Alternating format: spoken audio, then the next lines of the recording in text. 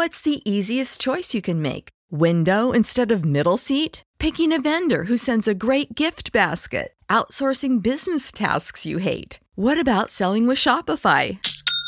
Whether you're selling a little or a lot, Shopify helps you do your thing, however you cha-ching. Shopify is the global commerce platform that helps you sell at every stage of your business. From the launch your online shop stage to the first real-life store stage, all the way to the did we just hit a million orders stage. Shopify's there to help you grow. Whether you're selling scented soap or offering outdoor outfits, Shopify helps you sell. Wherever and whatever you're selling, Shopify's got you covered. Sign up for a $1 per month trial period at shopify.com/try. Go to shopify.com/try now to grow your business, no matter what stage you're in. Shopify.com/try. When you need mealtime inspiration, it's worth shopping Kroger, where you'll find over 30,000 mouth-watering choices that excite your inner foodie. And no matter what tasty choice you make, you'll enjoy our everyday low prices, plus extra ways to save, like digital coupons worth over $600 each week. You can also save up to $1 off per gallon at the pump with fuel points. More savings and more inspiring flavors make shopping Kroger worth it every time. Kroger, fresh for everyone. Fuel restrictions apply.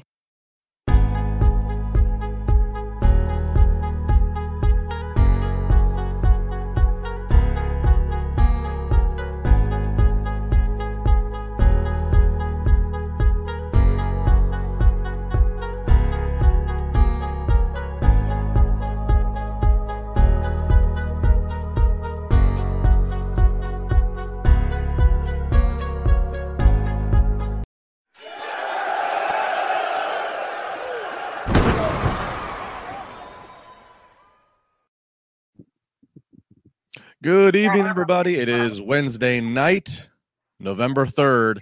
It is time for the Wrestling Inc. podcast, post AEW Dynamite edition. I'm Justin LeVar, alongside my West Coast partner in crime, Alfred Cuno. Alfred, how you doing tonight? Good from the West Coast. It's a crisp 7 o'clock, which, I know it's later over there, but it's great to be out here in the West Coast. Great to be on this podcast, and I'm really loving that new intro with the countdown. It really gets me jazzed up. It's the hype machine. It's all about the hype. But like anything, if there's hype, there's got to be delivery. There's got to be a follow-up. AEW tonight, they're going to have kind of some quick hype that happens today of a new opponent for Orange Cassidy. Does it deliver? We'll talk about that in a few minutes. Of course, it's the Wrestling podcast presented by Manscaped. We thank them very much. Got some new products and packaging to talk about tonight. Very exciting to do. Alfred, before we do that, though, let's go ahead and touch on some news items. First, coming out of the world of NXT.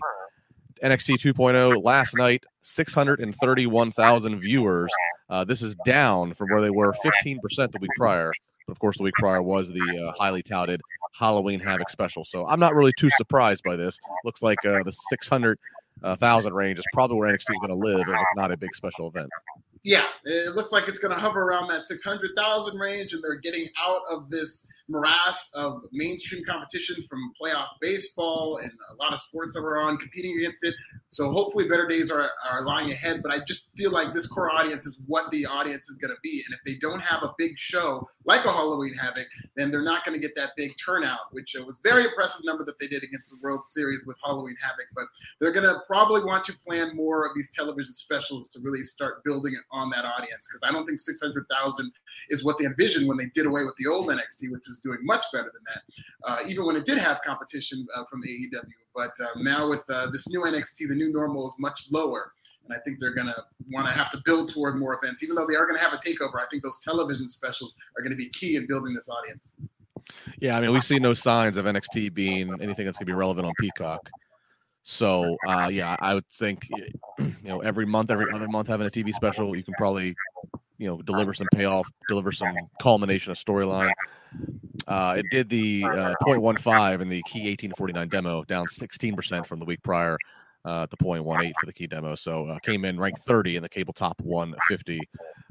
Again, the week prior, Halloween Havoc did better, coming in ranked 11. So again, not a surprise. A lot of buzz coming out of some of the talent though that's being pushed in NXT. Obviously, the Mandy Rose and company, Braun Breaker. Really, if you just watch social, that's the buzz. Yeah, no, absolutely. I think Carmelo Hayes is doing a good job. They're really elevating him to kind of a top star status opposite Ciampa this past week. I think there are some bright spots in this new NXT. And functionally, as a developmental territory that will bring these guys up to the main roster, I think that's going to be the value. I don't think television ratings are going to be as much the priority the more we see them settle into the 600,000 range. I think it's just going to be better in terms of cohesion, where somebody's going to get over in this old NXT, this new NXT, and then hopefully they'll be able to get over on the main roster because it's more of Vince's vision. And maybe when people see that people are getting over from this new NXT, maybe that will bring people from the WWE audience to NXT to see who the next big stars are going to be. Absolutely. Well, it's live, folks. So we're kind of troubleshooting here. Hang on. We're live. Do we have feedback? All right. So we're trying to figure out where the audio hiccup is. Normally, Alfred and I are pretty on point. I am hearing myself back some, though. I don't know why. Sounds fine to me, but I guess, yeah, might be a little feedback. I can hear it on mine. I know the chat can hear it. I thought it went away when I took you away. Yeah, I don't hear it now. Come on, what's the answer? I gotta be able to do a hot tag to Alfred. We can't just keep doing this. Can't keep doing this. Figuring it out. NYC Demon Diva in the chat who says that Tony D'Angelo will bring the people. Yes, we were big fans of Tony D'Angelo on the Tuesday podcast, and I do believe that he will save the new NXT. It's wild. Tony D'Angelo, that's the buzz. That is the buzz. That is the buzz. All right, we'll see. I mean, that's at the end of the day, that's what that's there for. That NXT's there to get these talents ready. All right. Jumping over to AEW. Big story that made the rounds all day today, coming off of social media, Alfred, is we had Tony Khan talking about just out of nowhere. It was not even just out of nowhere. And he puts out a tweet today, and it says, "Jon Moxley has allowed me to share with you that he is entering an inpatient alcohol treatment program. Jon is a beloved member of the AEW family. We all stand with him and Renee and all of his family and friends as he shifts the focus to recovery." So makes that statement. It sets, obviously, the word gets the world attention. It's a huge bit of news, but overwhelming support, Alfred, from the wrestling community, which is not something you can often say. Yeah. But a whole lot of positivity from fans and other coworkers in the business alike. Your reaction to this? Yeah, and I've just switched the audio to my Yeti mic, so hopefully this solves it in terms of the feedback. Let me know in the chat. But yeah, it's very surprising in terms of how this kind of came out of nowhere, but it is encouraging in that I'm glad that we found out about, if we had to find out about Moxley's problems when it comes to alcoholism, I'm glad we found out about it before his demons got a hold of him. I think too often in this industry, we find out about people's problems with substance abuse when they've hit rock bottom. We find out on TMZ or through a car crash or through, DUI or some kind of legal problem. With Jon Moxley, this is clearly him saying, okay, I'm going to be a new parent. I've got to raise a daughter now, and so I've got to be the best version of myself possible. So for him to take the initiative and be proactive in taking these measures, I'm just so proud. And I think it's a good thing that a guy of this stature is taking such a brave move to enter inpatient rehab, because now I think it will empower a lot of people when they do feel they have a problem. I do think that the wrestling industry romanticizes that partying lifestyle to where it is often hard to discern between whether or not you're just partying with the boys or whether or not you might have a problem. I kind of think of this thing that I listen a lot to the Jericho podcast, and every now and then he'll make a reference to the Back of the Bus Boys, which I think is really cool, that just these guys that he drinks in the back of the bus when they're partying and they're touring, and it's a real fun thing. But when you think of who the Back of the Bus Boys are, it's the Usos, Jon Moxley, and Jericho. And just looking back on that in hindsight, seeing the struggles with alcohol that the Usos have had, that Moxley have had, it shouldn't be treated as something that's so kind of lighthearted. And it is often difficult to find out whether or not it's just partying because you're on the road or because maybe it could develop into a problem. So I'm just happy that Moxley is able to get the help that he needs, and I'm sure he's going to be back better than ever. Yeah, I mean, I echo and completely endorse everything you're saying. And by the way, real quick sidebar, the audio seems to be much better. So whatever you did, we're good. I think it was on my end. It just wasn't feeding into my Yeti mic. My apologies, everybody. We're live, guys. It happens, but appreciate the patience. Sounding clear and great now. I echo and endorse everything you just said about getting the help, not having about the party and being romanticized and wrestling and the boys and the road and all of that. I think what is obviously, again, the top story here is he's going to get help that he he needs, and that's great. I think another aspect of this, of what is can be taken away, I guess as a positive, you could say. We know with AEW, the story's kind of been about, when you look at them side by side, the differences between how they handle things and how WWE handles things. AEW's, they try to be much more transparent in the sense of just how they address issues, how they address things. And if this was in WWE, there would have been no Vince McMahon would have not been tweeting this. This would have been, somebody would have been written off of TV through storyline, or this just doesn't get, they just don't publicize that. And I get it. They are a public company, so there's different philosophies of what you'd want to make public statements about with your talent that are your moneymakers about their personal problems they might be dealing with. But I think it says something about how AEW is, how, Tony Khan, John Moxley, how they all are willing, just let's not try to just find a reason to insert Miro in this match and give some injury explanation to Moxley or whatever, and then God forbid it comes out in a way they don't want to, and it's out on the internet as a rumor, or somebody spots them and it has it on TMZ that John Moxley's seeing, whatever. They just control it. They take ownership of it. And look, by doing that, again, like I said, overwhelming positivity and support.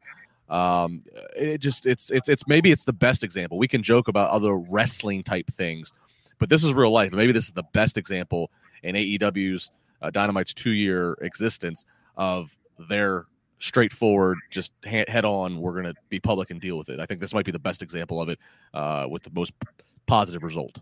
Yeah, and that's one of the things that they excel at in terms of their relationship with that fan base. It's a very loyal following. You're seeing the results of that and how they're just selling out a lot of these buildings in New York and able to attract a lot of people to watch their product and support them, is because they perceive to have such respect for this fan base. They're not going to treat them like, they can't know this. We're going to protect them from something.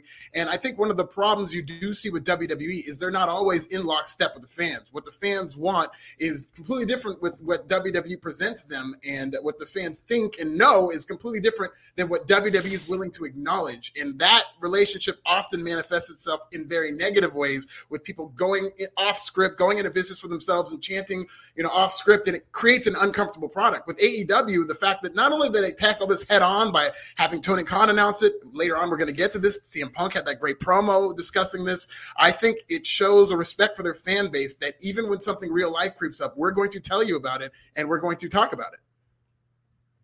I absolutely agree. AEW is attacking this head on, just talking about it head on, straightforward. Well, head on, straightforward, attacking it. That's what Manscaped's all about. That's right. It's time to give some love to Manscaped, the wonderful sponsor of this podcast, Alfred, tonight and every Wednesday night for the remainder of 2021. We're so excited they are committed and here on board with us. And they attack things head on like, the male grooming. That's just the necessary thing here. Look, our friends Manscaped, leaders in male grooming, their 4th generation performance package. That's right, the Performance Package 4.0 plus body wash, now available. Join the 4 million men worldwide who trust Manscaped. And you're looking at 2 of them right now. We are proud users and clients of Manscaped. And so I'm reading off some script and talking points. I'm also reading off some of my own notes and just opinions. This is a real deal. This is not me talking about something I know nothing about. Manscaped is the real deal. The refined body wash, total win there. It's got that scent. The ladies love it, Alfred. You got to have all these things lined up right there in your medicine cabinet, in your shower, in your shaving kit. And tonight, use the code WINC20, and you can get 20% off plus free shipping by using that code at manscaped.com. I mean, the refined body wash, as I talked about.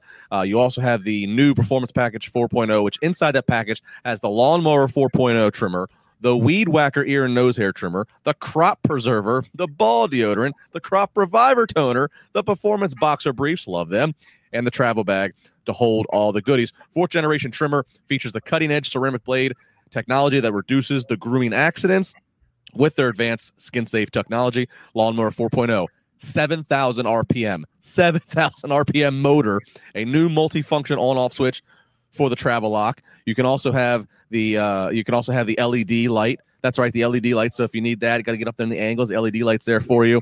It's a great product to have. And did I mention it's waterproof? So it's essential for the shower. Waterproof. Great stuff here. Again, the boxers, I love the boxers. Comfortable as all hell. But Manscaped got the whole package, 4.0 package plus the body wash, WINC20. Get 20% off and free shipping. Alfred, Manscaped, it's the real deal. You can't be messing around. You can't be using a half-ass product when you're on this delicate of a mission and delicate of a project. You got to use the right tools. These are the right tools. You got to go with Manscaped. Everybody knows how big of a fan I am of Manscaped as a single man active on the dating scene. And hey, it is the holiday season. So if you want to be lazy and just grow out all that hair, you're going to have to decorate it with ornaments and all that kind of stuff. Forget that. Shave it all off, Manscape it, use a lawnmower, use some of these great products. I wish everybody knew how great these smelled and the wonders that they did for my nether regions. Manscaped is the greatest product in terms of shaving down there that you will ever find. And I'm a huge fan. This is a shoot. I'm a huge fan of Manscaped. They sent me the stuff just as part of a promo, and now I swear by it. Yeah, Lawnmower 4.0 trimmer helps reduce the nicks, helps reduce the risk of ingrown hairs, reduces the risk of grooming accidents. We got enough things to worry about in our day-to-day life. You don't need to be worrying about gigging yourself, all right? Just don't need to be doing. Don't need to go hard way here. Just not the case. Manscaped.com. Use the code WINC20, 20% off plus free shipping. We thank them as always for all the love, support for this podcast. Super chat here coming in from Hojo to go. Belinsky, $5. Alfred, suit up. You're backing up J Love. Be in the Chiefs Stadium. We need help. Wrestling note, hoping for Mox to come back strong. Yeah, interesting time in the Packers world today.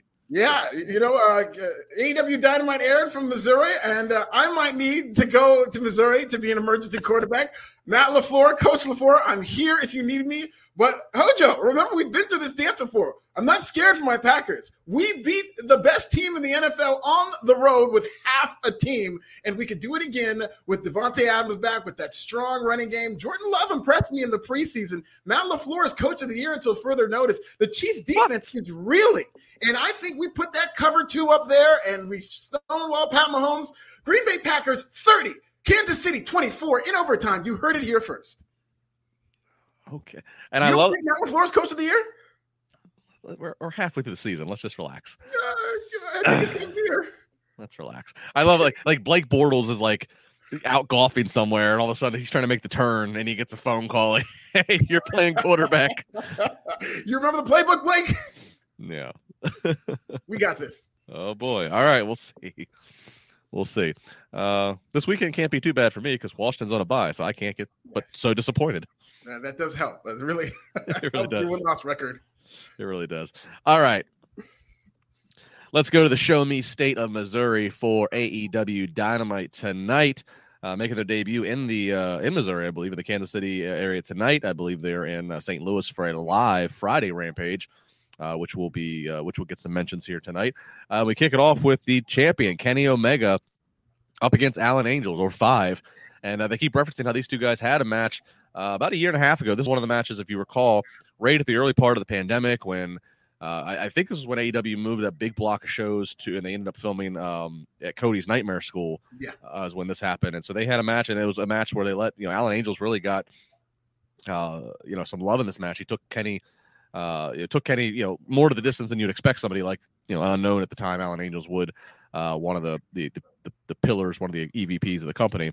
So they're really playing off that. They're also playing off the fact that how now the Dark Order, Hangman Page, they have, such a friendship. So this might be a match where Omega wants to send a message to Hangman Page.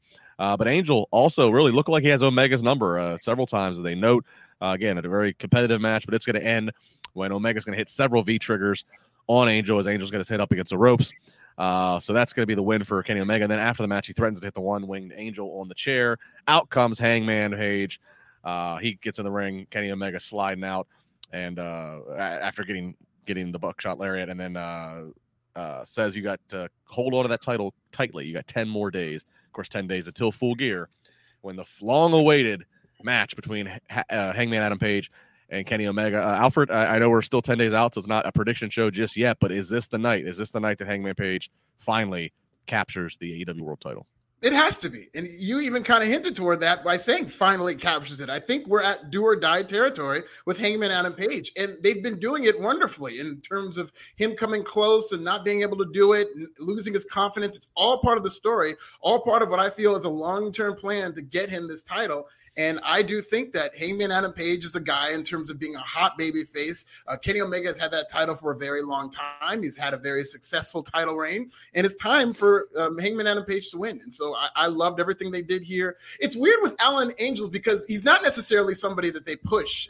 We don't see too much from Alan Angels, but this is the formula for getting a babyface over who's up and coming, like what they did with Jungle Boy, and even Darby Allin. You come closer and closer to beating a big name, but you just don't get it done. So I like that they're doing that with Alan Angels, but if they would just tell us more about him and feature him more, I think it would be better for his case in terms of getting over doing this. But they had a great match, and I do expect Hangman Adam Page to win at Full Gear. Yeah, I think he has to. I mean, we've seen it obviously before in the wrestling business. Nobody's, like I always think back to Braun Strowman and the WWE side of things. Sometimes you have that baby face. You don't want to rush the baby face to world title, but you also don't want to sit on it. If the audience is feeling it, and they have certainly feeling Hangman Adam Page, they will chant cowboy shit. They've been, when they know when they want to see him. Obviously, he took a little bit of time off for the birth of a child, so it's like he's healthy. Birth of a new child's happened. He's healthy. Fans are still into it. Everything's lined up for Hino Omega. It's like, this is it. Pull the trigger. If they don't do it here, then I would be, I'd be really surprised. And at that point, I'm going to go, okay, well, if he's not getting the title now, I guess he's just not getting it at all. Yeah. And you said Omega's had a long run. He's done a lot with it. Would be good now to get it back in a babyface. You certainly have no shortage of fresh matchups that a Hangman Page could entertain as world champion, both heels and faces. So, it seems like this is lining up. And, when people feel like this is a big moment, when they feel like it's a big time to usher in a new title reign, that could be, what helps the buy rate for a Full Gear of, I think it's going to happen, but you got to tune in to see it, in fact. So we will see. Another man that we're hoping that we see at Full Gear, he makes reference to it, but he's going to take care of business maybe prior to that, is CM Punk. CM Punk comes out. Of course, it's the CM Punk Return to Wrestling tour that continues. So he comes out to a huge pop, probably pop of the night.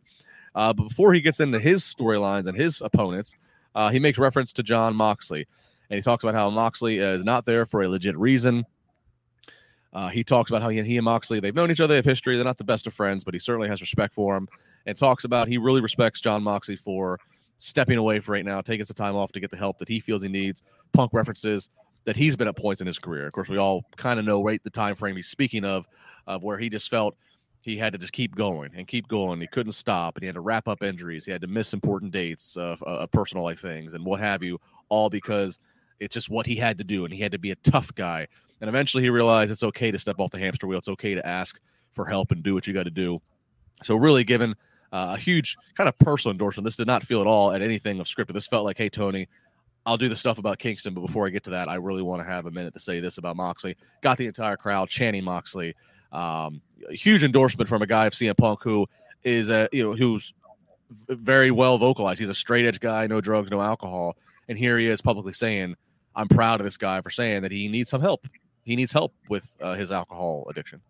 Yeah, and CM Punk had to kind of address this. He is the most real person in terms of how he cuts promos and how he's willing to address the elephant in the room week after week. And I thought he did a great job with this material, towing that line of first getting very real and talking about Jon Moxley and then transitioning into Eddie Kingston. I thought he did a great job with this material that he was given and making it his own. And I will say that pro wrestling is often, and most, not always, it is always the reflection of society and what's going on in society. And I think through this Jon Moxley storyline, we're seeing a lot of that in terms of we are now at a point in society that I think is a very, very progressive step forward in that we are not stigmatizing mental health issues the way we did in the past. It's a very new thing, but in all kinds of organizations in life, you're seeing that people are not afraid to speak up about mental health or any type of substance abuse that they may have. We were talking about football earlier. There's a player, Calvin Ridley, one of the best receivers in the league, who he's stepping away from football because of mental health. And just like Moxley, a lot of people are supporting him, whereas I think a couple of years ago, people would have been trashing him because, oh, my fantasy football team, this, that, and the other. But we are in a new time. And I think AEW is doing a good job reflecting what's going on in mainstream society of mental health issues, or whether it be substance abuse, and how you can tackle them head on, and it's okay to ask for help. I really like that message. Well, and that's true as society, as you just said. I think, well, again, getting back to just to pro wrestling, I think like you alluded to it earlier about, riding the road and everything. It used to be, 30 years ago in a wrestling locker room, if there were 40 guys in a locker room, at least 35 of them are drinking and doing something else. Sure. Right? I mean, you're a needle in a haystack if you're the straight edge guy, if you're the one that's usually the DD or whatever. Because that was just, that 30 years ago, 40 years ago, that was the culture. That was what that was what the expectation was.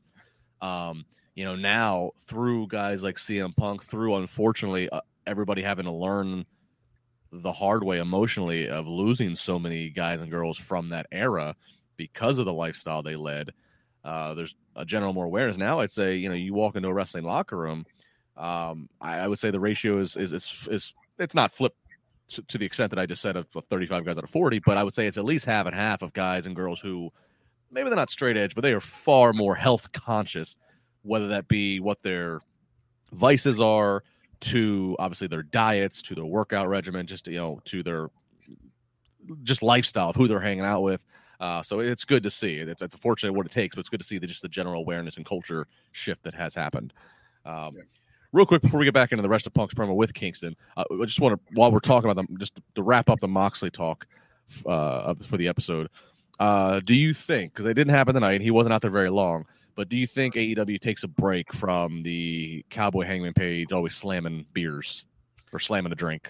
Oh, I think they've been kind of stepping back from that lately because he does appear with alcohol here and there, but he wasn't like pounding them the way he was like pre-pandemic when, every week he's like sharing beers with fans and just kind of drinking them. And I think they did kind of cool off on that. And yes, I do think moving forward, it's not going to be something we see as much with this Hangman character, both because of the Jon Moxley thing and because I think he's kind of alluded that was more of his confidence issues. He was drinking like that because he wasn't believing in himself. But now we're seeing the evolution of this character who does not need to be constantly drinking. So I think for multiple reasons, it would be wise to move away from Hangman Adam Page drinking like that.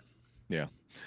All right, so back to Punk. So he then segues where, okay, Mox is not here, and he completely respects and understands why Mox is not here. He says Eddie Kingston's not here because Eddie Kingston's scared. Of course, let's talk about Eddie Kingston, who interrupted Punk recently. So he talks about Kingston, how he's not sure, what beef is in Kingston's head in terms of being a tough guy, but he wants an apology, and he's going to ask for it this Friday in St. Louis live for Rampage. People even alluded to, like they said they were chanting "fight him" and "full gear," and Punk said maybe that could happen. He's like, but we might settle this before. He's like, I want an apology. Maybe it won't get to that. I want an apology this Friday. And Punk even put a little bit of heat on Kingston for saying, maybe I should be. Punk said, I could have filled that spot that Moxley just vacated in this tournament, and you could have seen potentially me and Bryan Danielson, and gets the crowd hyped up. That he goes, but because I got to handle this business with Kingston first, it's not going to be me. So he kind of even puts heat on Kingston for how they decided to book the audible of Moxley taking time off. I thought that was kind of clever and his parting words. It really was clever, but I felt like Punk was a little heelish in how he went after Eddie Kingston because that is kind of a heel tactic. Like, you people could have gotten this, but no, Eddie is the reason. You should be mad at Eddie. And then also demanding an apology is kind of a heel trope. And these people are only going to boo Eddie Kingston so much as they loved and adored CM Punk and chanted for him. The second he went after Eddie Kingston, I could feel a little bit of a shift in that crowd to where, yes, they'll support CM Punk. And if he's getting heat on Kingston, they'll boo that. But I just feel like this crowd and any AEW crowd is only going to go so far in booing Kingston because he's like the spiritual leader of AEW. And, it's such a great promo and such a great story that he's just always going to be this everyman who I think everybody sees themselves in. That'll be interesting. It's a live crowd, so we're going to hear the crowd as it is Friday. So we'll have to be, ears perked up to hear what the dynamic is there. Because I would agree, this is going to be in terms of since Punk's, arrival. I guess coming up 2.5 months ago, Eddie Kingston is the most admired by the fans of the opponents. That Punk is really standing, I think, really standing opposite to in terms of fighting. So. Yes. We'll see how that goes. All right, so then we get a backstage brawl that bleeds out into the crowd, and then into the ring and staging area. Christian and Jurassic Express fighting all over the place with Adam Cole and the Young Bucks. This one gets crazy. Christian and Jurassic Express really getting the better of them to the point where they have Adam Cole they're beating him up on the stage. Luchasaurus is choke slamming one of the Bucks onto Adam Cole. Really a message being sent here by the babyface is getting an upper hand.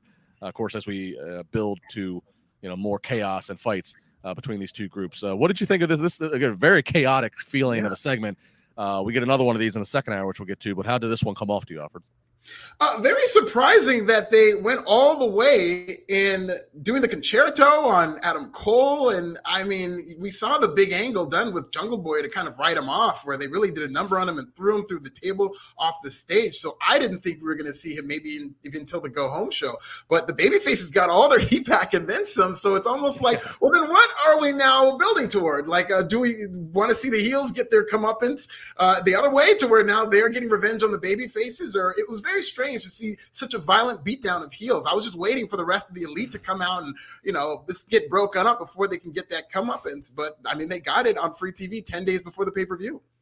Yeah. I agree. I'm also, we didn't see it as much tonight because, we didn't get the Adam Cole entrance and there wasn't a match, but I've been thinking about this and I wanted to bring it up. I know AEW blurs the lines and the fans play along. They don't hijack the show. They don't throw beach balls around. They play along, and part of it is they play along because AEW does listen and acknowledge them. Having said that, if AEW listens and acknowledges them, I wonder how long they can really expect the fans to be so engaged and into Adam Cole's entrance and the baby and so happy that Adam Cole is here in AEW, getting utilized to the fullest, not being relegated as a small guy on Raw or SmackDown. How long they can expect the fans to engage that way and still accept him to be booked in a heel faction. And I know some AEW fans out there are going, "Oh, Justin, you're so WWE." We already do it with the Bucks. We appreciate the Bucks. We boo them when we have to boo them. I get it, but I just wonder, at what point are you doing yourself a disservice to where put this guy out there and put him in a position where he is supposed to be getting cheered? I will say that AEW does seem to be on a path toward turning Adam Cole babyface. I saw this. I did not realize this when it was happening, but somebody tweeted out a video showing kind of a subtle tension between Adam Cole and Kenny Omega, where Adam Cole was waiting to get tagged in, and Kenny Omega looked at him and then just completely blew him off and tagged in the Young Bucks. And that's kind of a story they've been telling on Being the Elite, where there's tension between Adam Cole and Kenny Omega, and this is going to boil over. Hopefully they don't take too long, but I think AEW realizes this guy is really getting cheered as a babyface, and we need to capitalize on that. So I do think that they're going to head in a direction where it's Adam Cole and Kenny Omega at odds, with Adam Cole becoming the babyface. Good. Yeah, I think you have to. I think that's like the right way to go about this here. All right, coming up next year, we get FTR versus Aerostar and Samurai Del Sol, the former Kalisto, yes, back in his origins, back in his original name and mask. This is a very fun match here. Don't know what Jim Cornette's going to think about it, but it's a very fun match. Jim Cornette's going to love the fact that FTR is using the Midnight Express's theme. I think Jim Cornette's going to pop for that. Of all the things he says about AEW, he loves FTR. They're very old school, and I do think he's going to love the fact that they carried on the legacy of one of the all-time underrated theme songs in the Midnight Express. Yeah, a very fun match here to watch between these two clash of styles. Of course, FTR is on a collision course to go up against the Lucha Bros at Full Gear, I believe. This is going to be a win for FTR once they do they went up doing a reversing of a roll up and use the ropes for some leverage. So FTR gets the win, but I thought this is nice. Put out Lucha Brothers light, if you will, and an Aerostar and Samurai Del Sol, give them some shine, give them some TV time. But again, letting it be kind of like the tune-up match for FTR as they get ready for the masked luchas of Rey Fenix and Pentagon. Yeah, and I was in the building for Kalisto's main roster debut after WrestleMania 31, and he tore the entire building down, and people were chanting Kalisto, and I felt like ever since then he's never really gotten this chance to just let loose the way he did that night when they were really trying to showcase his full arsenal of offense, and we saw that version of Kalisto tonight. That reminded me of that, and so I thought he looked great in there, and this was a very fun match. FTR is incapable of having a bad tag team match. I recommend you go and look at their match against Waves and Curls, which I got this sent to me. I think people thought that I would be mad about Waves and Curls team. I think these guys are hilarious. Watch the match between FTR and Waves and Curls. A lot of comedy and a lot of fun. It is true. FTR can't have a bad match. They're just so sound. I mean, and they've shown it in their career, WWE or AEW. They can work with anybody. Yeah. They can work and make any. I mean, they can do the old fashioned cut the ring off in half, heat, tagging in and out. I mean, they can do that old formulaic. They can work the Bucks. They can work the high flying style. I mean, they really kind of. I mean, they're such a great asset to have if you are trying to keep a tag division competitive. You know, WWE does go and they're very Jekyll and Hyde with do they care about tag teams this week or not. But AEW certainly has been trying to put emphasis on they always put emphasis on tag wrestling. In fact, you get more multi-man matches and tag matches and whatever than you do get singles matches. So FTR is a huge asset to have for them. Super chat from Hojo to go Belinsky, $5. Possible Undisputed Era's faction in AEW with O'Reilly contract expires soon. Yeah, a lot of chatter about, of course, as old NXT stars and their deals start to run up. Yeah, it's very possible. You could I don't know if they're going to do that, but it's very possible. At least maybe they'll do it on Being the Elite or something. I don't know if they'll roll it on Dynamite, but it's very possible. Yeah, we could have Undisputed Era all under Tony Khan contracts within the next year. Yeah, I think that would be the value in bringing in Kyle O'Reilly is if you did reunite the Undisputed Era, because I don't know if they need a Kyle O'Reilly there. The only thing I think unique in terms of having him as Bobby Fish there as well is going back with Adam Cole and maybe doing a rehash of the Undisputed Era. But, I'm not sure if they're going to be able to live up to what they did in NXT because it was, so long and it was such a kind of iconic faction. But it would be something very interesting if they were to do it. Well, especially as you just talked about, if we are heading toward Adam Cole breaking off from those guys, if he's going to need backup, I don't know if that's AEW's style. If they would want to completely basically take a same faction that was a WWE creation, put it together. I don't know. That would be interesting to see if they would want to acknowledge such. So we'll wait and see. But yeah, a lot of the rest. I mean, 2021 has not been disappointing. We still got 2 months left. 2022 is going to be no less dramatic. I can forecast that. All right, up next we get a big in-ring showdown of the mic. Inner Circle, they're going to choose what members of American Top Team for the Minneapolis Street Fight in 10 days at Full Gear. This is kind of cool. We get Dan Lambert. He's offering up the menu of Scorpio Sky and Ethan Page, and he's giving the introductions to the MMA portion of the menu. Aubrey Edwards runs down a contract to the Inner Circle for Jericho and them to pick which members they're going to have. And then kind of like the same way that the LT's NFL all pro team picked which of their Money Incorporated guys they're going to have a problem with. That's, Tatanka and Chris Spielman couldn't get along. Mongo and Kama couldn't get along. We kind of get that's. I don't know why. 1995 WrestleMania 11 reference is what this. That's a perfect reference. I did not think about that until you brought it up, but that's exactly what this was. So we get Jake Hager. He calls out Junior Dos Santos. Makes note of Dos Santos. I believe he makes note of Dos Santos losing in 71 seconds in the MMA world. So trash talks there. Ortiz calls out Andre Arlovsky. So we get a little trash talking there. Paige Van Zant. Woo! She steps in. She doesn't need a guy to fight her fights. Correct me if I'm wrong. She enters herself in this match. Is that correct? Did she enter herself? No, entered her. I'm sorry, entered herself. Yes, she did submit herself in saying that she could take on all 5 guys at once, which, led to the obvious. She could take all 5. Obvious joke there. Jericho makes note of go ahead and put it on your OnlyFans. So Paige Van Zant, and then Jericho also calls out Dan Lambert, who a minute earlier had said how he's the original America Top Team member. So Jericho doing what you got to do. Of course, when you have this, you got to put the manager in there to get his. It's referencing Jim Cornette. It's tale as old as time. The manager's got to get in there. So Dan Lambert's going to be part of it. So help me keep score here. We have Junior Dos Santos, Arlovsky, Paige Van Zant, Dan Lambert. That's 4. I don't think Paige entered. I think she volunteered like that she could, but instead of picking Paige, the final one was Dan Lambert. Okay, so it's Junior Dos Santos, Arlovsky, Dan Lambert, and then Scorpio Sky and Ethan Page. Yeah, I believe so. Yeah. Because I don't think she was entered into the match. Okay. Well, I mean, it kind of sounded like she was, and I was like, I'm going to do a little mixed gender here. But no, all right. But I guess still giving her some credibility. So if she does get involved, she's not afraid of any of these guys. So, yeah, so there you go. So Dos Santos, Arlovsky, Lambert, Sky, Page up against the Inner Circle. This one, I can't wait to see. Dan Lambert is not disappointed on the mic, Alfred. I can't wait to see the bumps.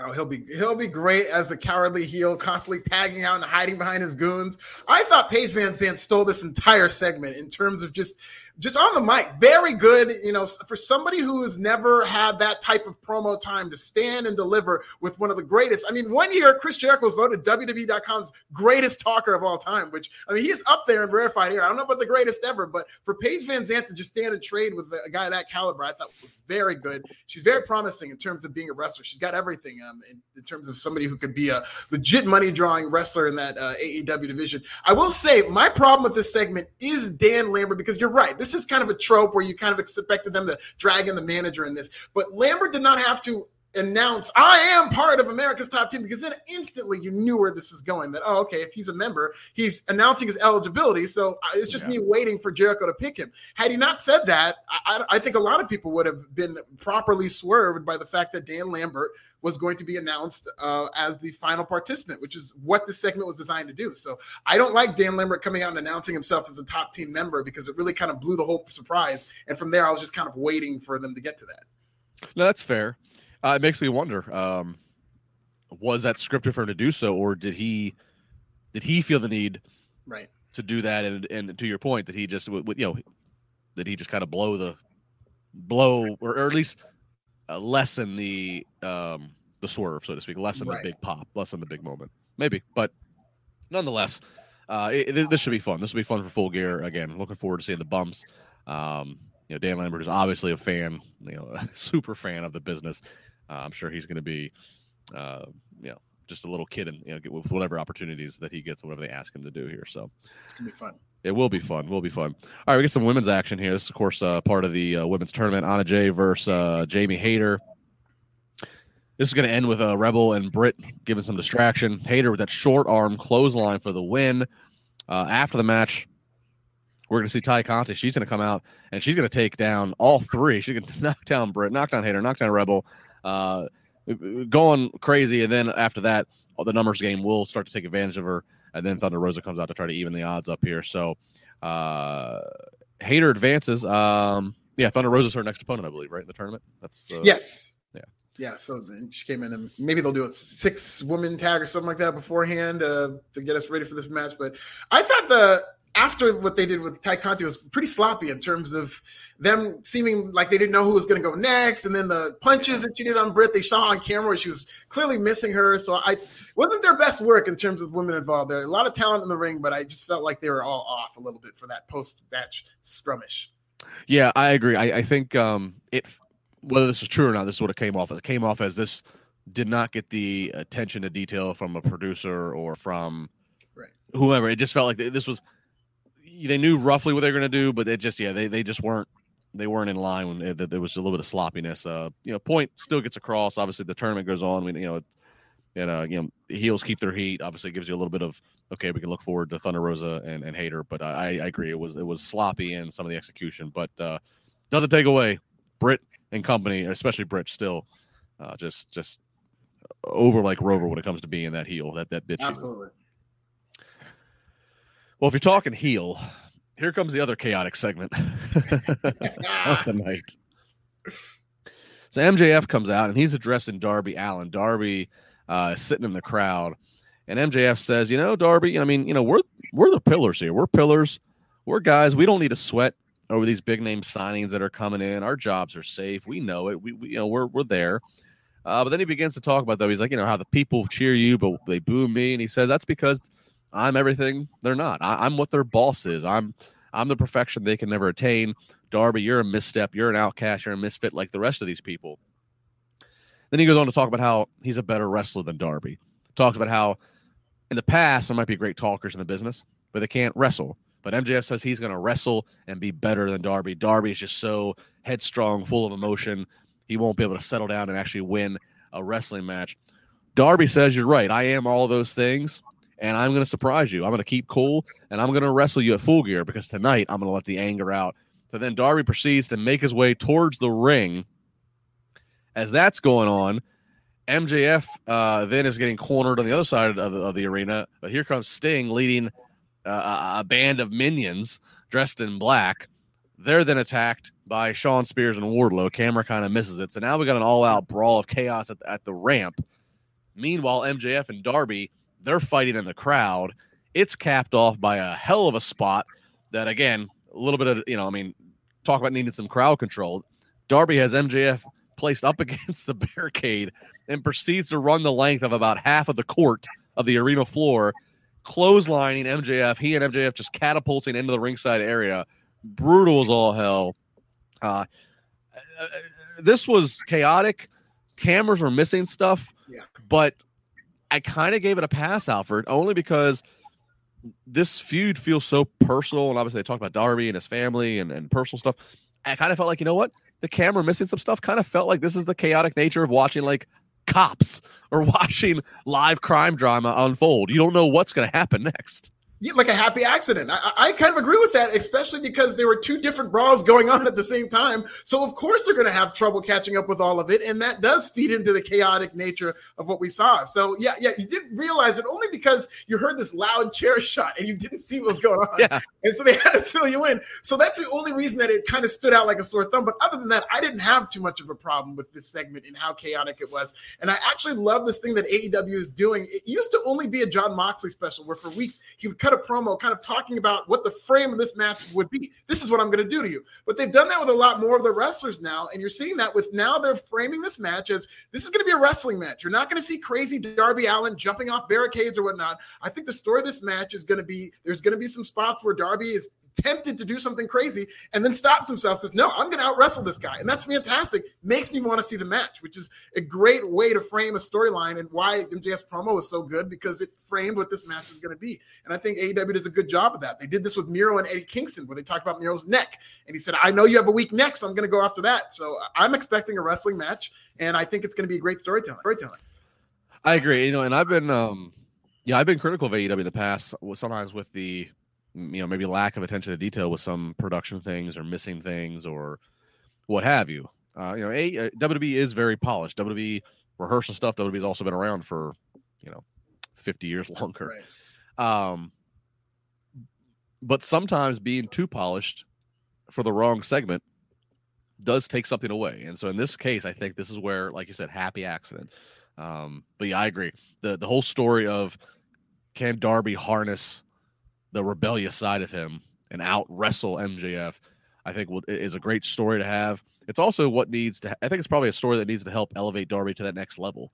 If Darby is going to be a guy who they eventually ever put a world title belt on, or if they ever think they can actually run with him as a top star, he needs to have this other dimension that can be delivered. So I think, this might be the match I'm looking forward to most at Full Gear, with this story considered, with the continued teasing of who's MJF's best friend now. Is it Shawn Spears, or where's Wardlow stand? I think there's a lot of fun dynamics at play. Yeah. So we'll keep an eye on that. All right, 2 matches to go. Second to last match here is Andrade El Idolo versus Cody. First time ever at any ring, at any promotion, these two guys have ever faced off. So here you go there. Cody getting the boos. Andrade getting his fair share of cheers just because he's beating up on Cody.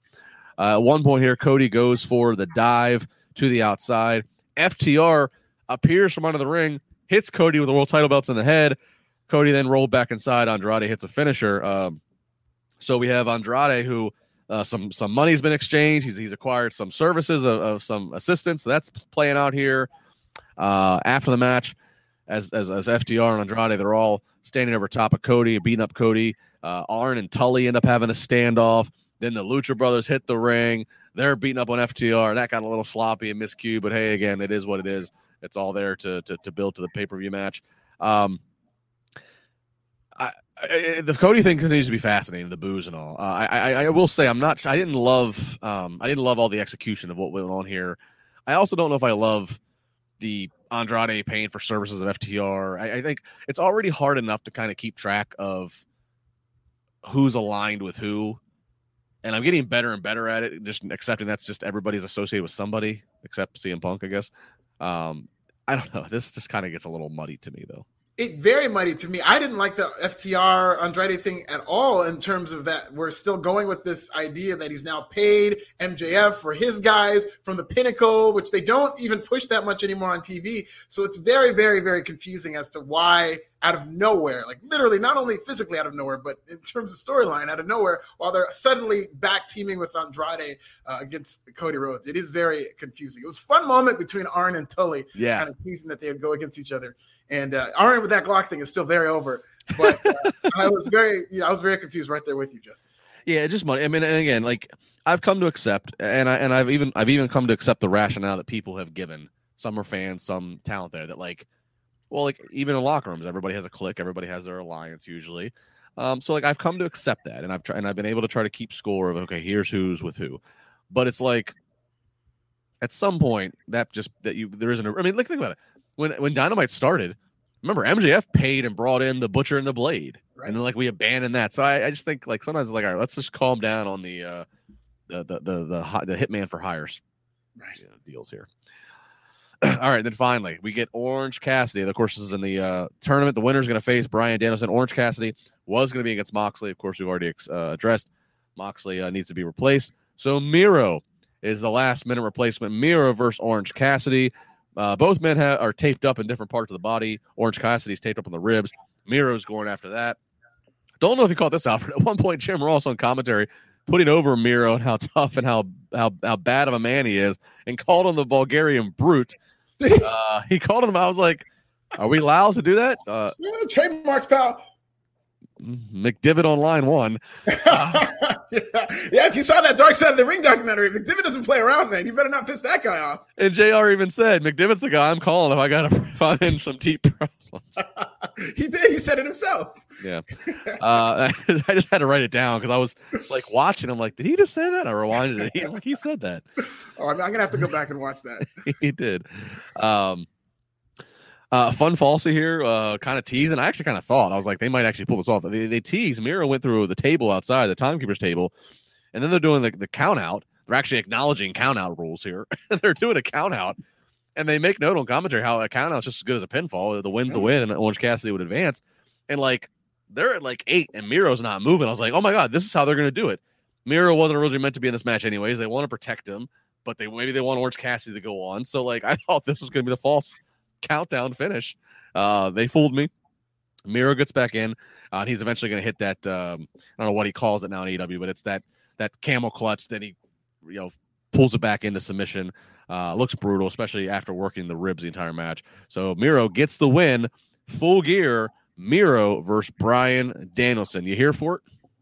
Yeah, absolutely here for it. I love Daniel Bryan or Bryan Danielson on commentary as Miro was winning this match with the submission. Bryan Danielson just goes, "Oh my gosh, like that's what I've got to face." So this is really great and putting him over. You're absolutely right about that count out finish because I just don't think that American wrestling style has mastered that double count out thing. It's very transparent, and the New Japan style is excellent. It's a trope in New Japan that they've been doing for decades when it comes to that double count out. Probably because they have 20 seconds, so they have more time to build the drama. But that's what this reminded me of in terms of the referee had his hands up to count the 10 as Miro was getting in. So it really faked me out. And I thought this was one of the better versions of that. And Miro just continues to be on fire. I know Bryan Danielson will be heavily favored and I'd have no problem with him winning this tournament, but Miro continued to be great in those promos where he's just cutting these promos on God. He had the line of the night tonight where he said, when I look up at you in anger, do you look down on me in fear? He's talking about God. And it's just incredible. So I love that they're doing something with Miro and taking this opportunity now that obviously real life stepped in with Moxley. And this was a great alternative. I love the promo, too, that he did cut. All of this stuff. I mean, what a night and day change from coming in as the best man. And now he's really, he's God's favorite champion, even though he's not a champion at the moment. But I love it. I'll tell you what, AEW, they adapt on the fly. Adam Cole even said he didn't really decide that he was going to go to AEW until just a few days before. So AEW adapts, and that's how they made the finish of that pay-per-view in September and everything. I'm going to throw my fantasy booking hat on real quick. We're looking at a Bryan Danielson versus Miro match here. Obviously, Danielson's going to be, over like crazy. People want to see him win. I would love to see Miro win via help of his God and his wife. I would love for his wife to be the embodiment of his God and somehow cost Danielson or however you want to phrase it, help Miro. I think that's a perfect idea. I think if this is a show where Hangman Adam Page is going to be a babyface champion, is it the best idea to have Bryan Danielson be the first challenger? I think Miro would be a great way to set that off. You know, I'm not a fan of him losing in a world title feud, but if we're having this babyface champion, come on now, a hot heel like Miro aligned and reunited with his wife would be great. I love that idea. Yeah, and I was gonna earlier when we were talking about, you know, is this a time for Hangman Page? I didn't want to blow the lid off of our last matchup, but that was also what I was thinking. It's like, it's time for Page because you have some heels lined up, and I had Miro in mind. We know Miro's now going to go up against Bryan Danielson. He could certainly beat Bryan Danielson, and if you want to do it, and again, not beat Danielson clean this early on in his AEW run, well, I mean, what a great way than just to have a woman who obviously we know is naturally associated with her real life husband, and a woman who is just a heat magnet from the fan base ilk of fan that is AEW. I don't know. I think there's a lot of potential there if in fact she's wanting to go to AEW, and if AEW wants her. But I think her being revealed as his God would just make a lot of sense. That'd be great because you can't pay off Miro versus God. As great as these promos have been, you know, they're going to back themselves in the corner by trying to pay this thing off. So having God be manifested as his wonderful wife would be the more realistic avenue to take. Absolutely. So there it is. That is AEW Dynamite tonight. Again, they're going to be live on Friday for Rampage in St. Louis.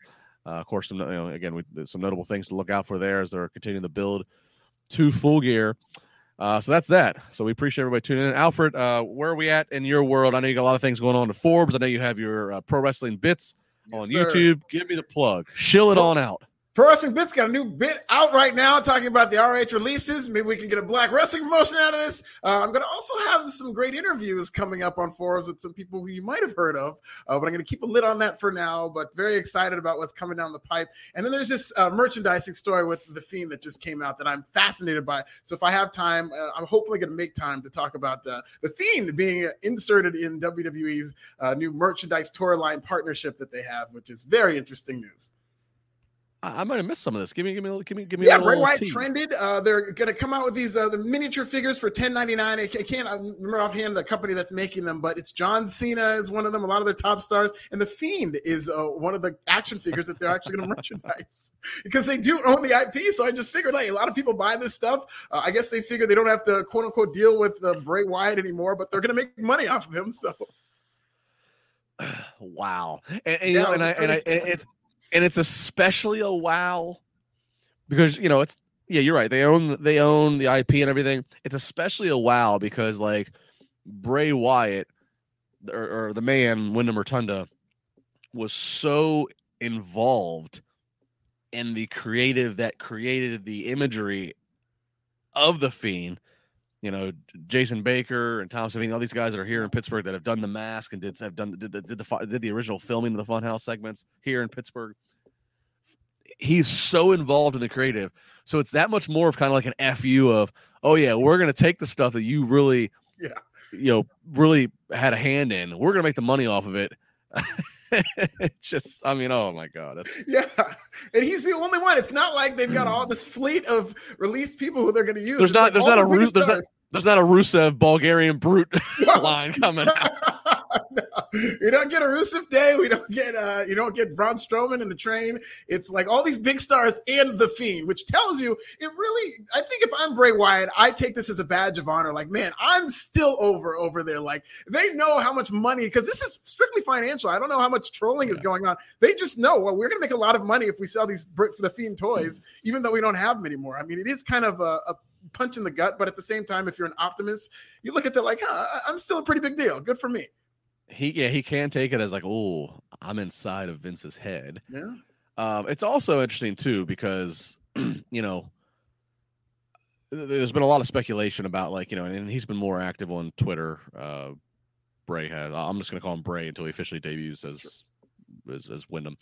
He's been really active about, like, you know, he'll tell his side of the story eventually, and of course, like, WWE's side of the story is he was part of budget cuts, and it's like this just makes them look that much more silly that they budget cut him, but yet they are like, oh my God, we're still going to put out merchandise lines of revenue that his character would make for us. Right. But we had to cut him because of budgets. We couldn't pay him, but we'll take the revenue that he It's just like, good Lord.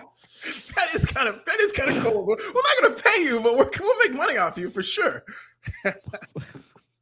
I mean, that's again, we're not going to pay Braun Strowman, but we'll just go ahead and halt the whole Strowman Express thing. Right. We're not going to pay CJ Perry, but we'll halt the Lana Day shirts. But we're going to go ahead and monetize the fee. And that's just like that's some serious look at my flex over here. That's what that is. All right. Well, it is it's a dramatic world that we live in right now, the pro wrestling world. It's fun to cover. All right. He's at This Is Nasty. I'm at Justin Lombard. You can catch me next Friday morning, channel 156, Busted Open Radio on Sirius XM with Mark Henry and Dave LaGreca. As always, make sure you like, comment, subscribe, do the thing here for the podcast. Really appreciate it. If you just tell a friend and then they tell a friend and then they tell a friend, it works really well. It works out. Thanks to Manscaped. Thanks to all of you for tuning in. Be safe. We'll be back next Wednesday for more AEW Dynamite reaction. He's Alfred. I'm Justin. Good night. This is the story of the one. As head of maintenance at a concert hall, he knows the show must always go on. That's why he works behind the scenes, ensuring every light is working, the HVAC is humming, and his facility shines. With Grainger's supplies and solutions for every challenge he faces, plus 24/7 customer support, his venue never misses a beat. Call quickgrainger.com or just stop by. Grainger, for the ones who get it done. Catch those springtime vibes all over Arizona.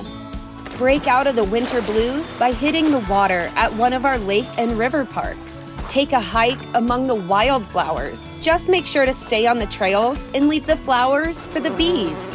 Discover Arizona's best kept secret and visit azstateparks.com/amazing to start your springtime adventure.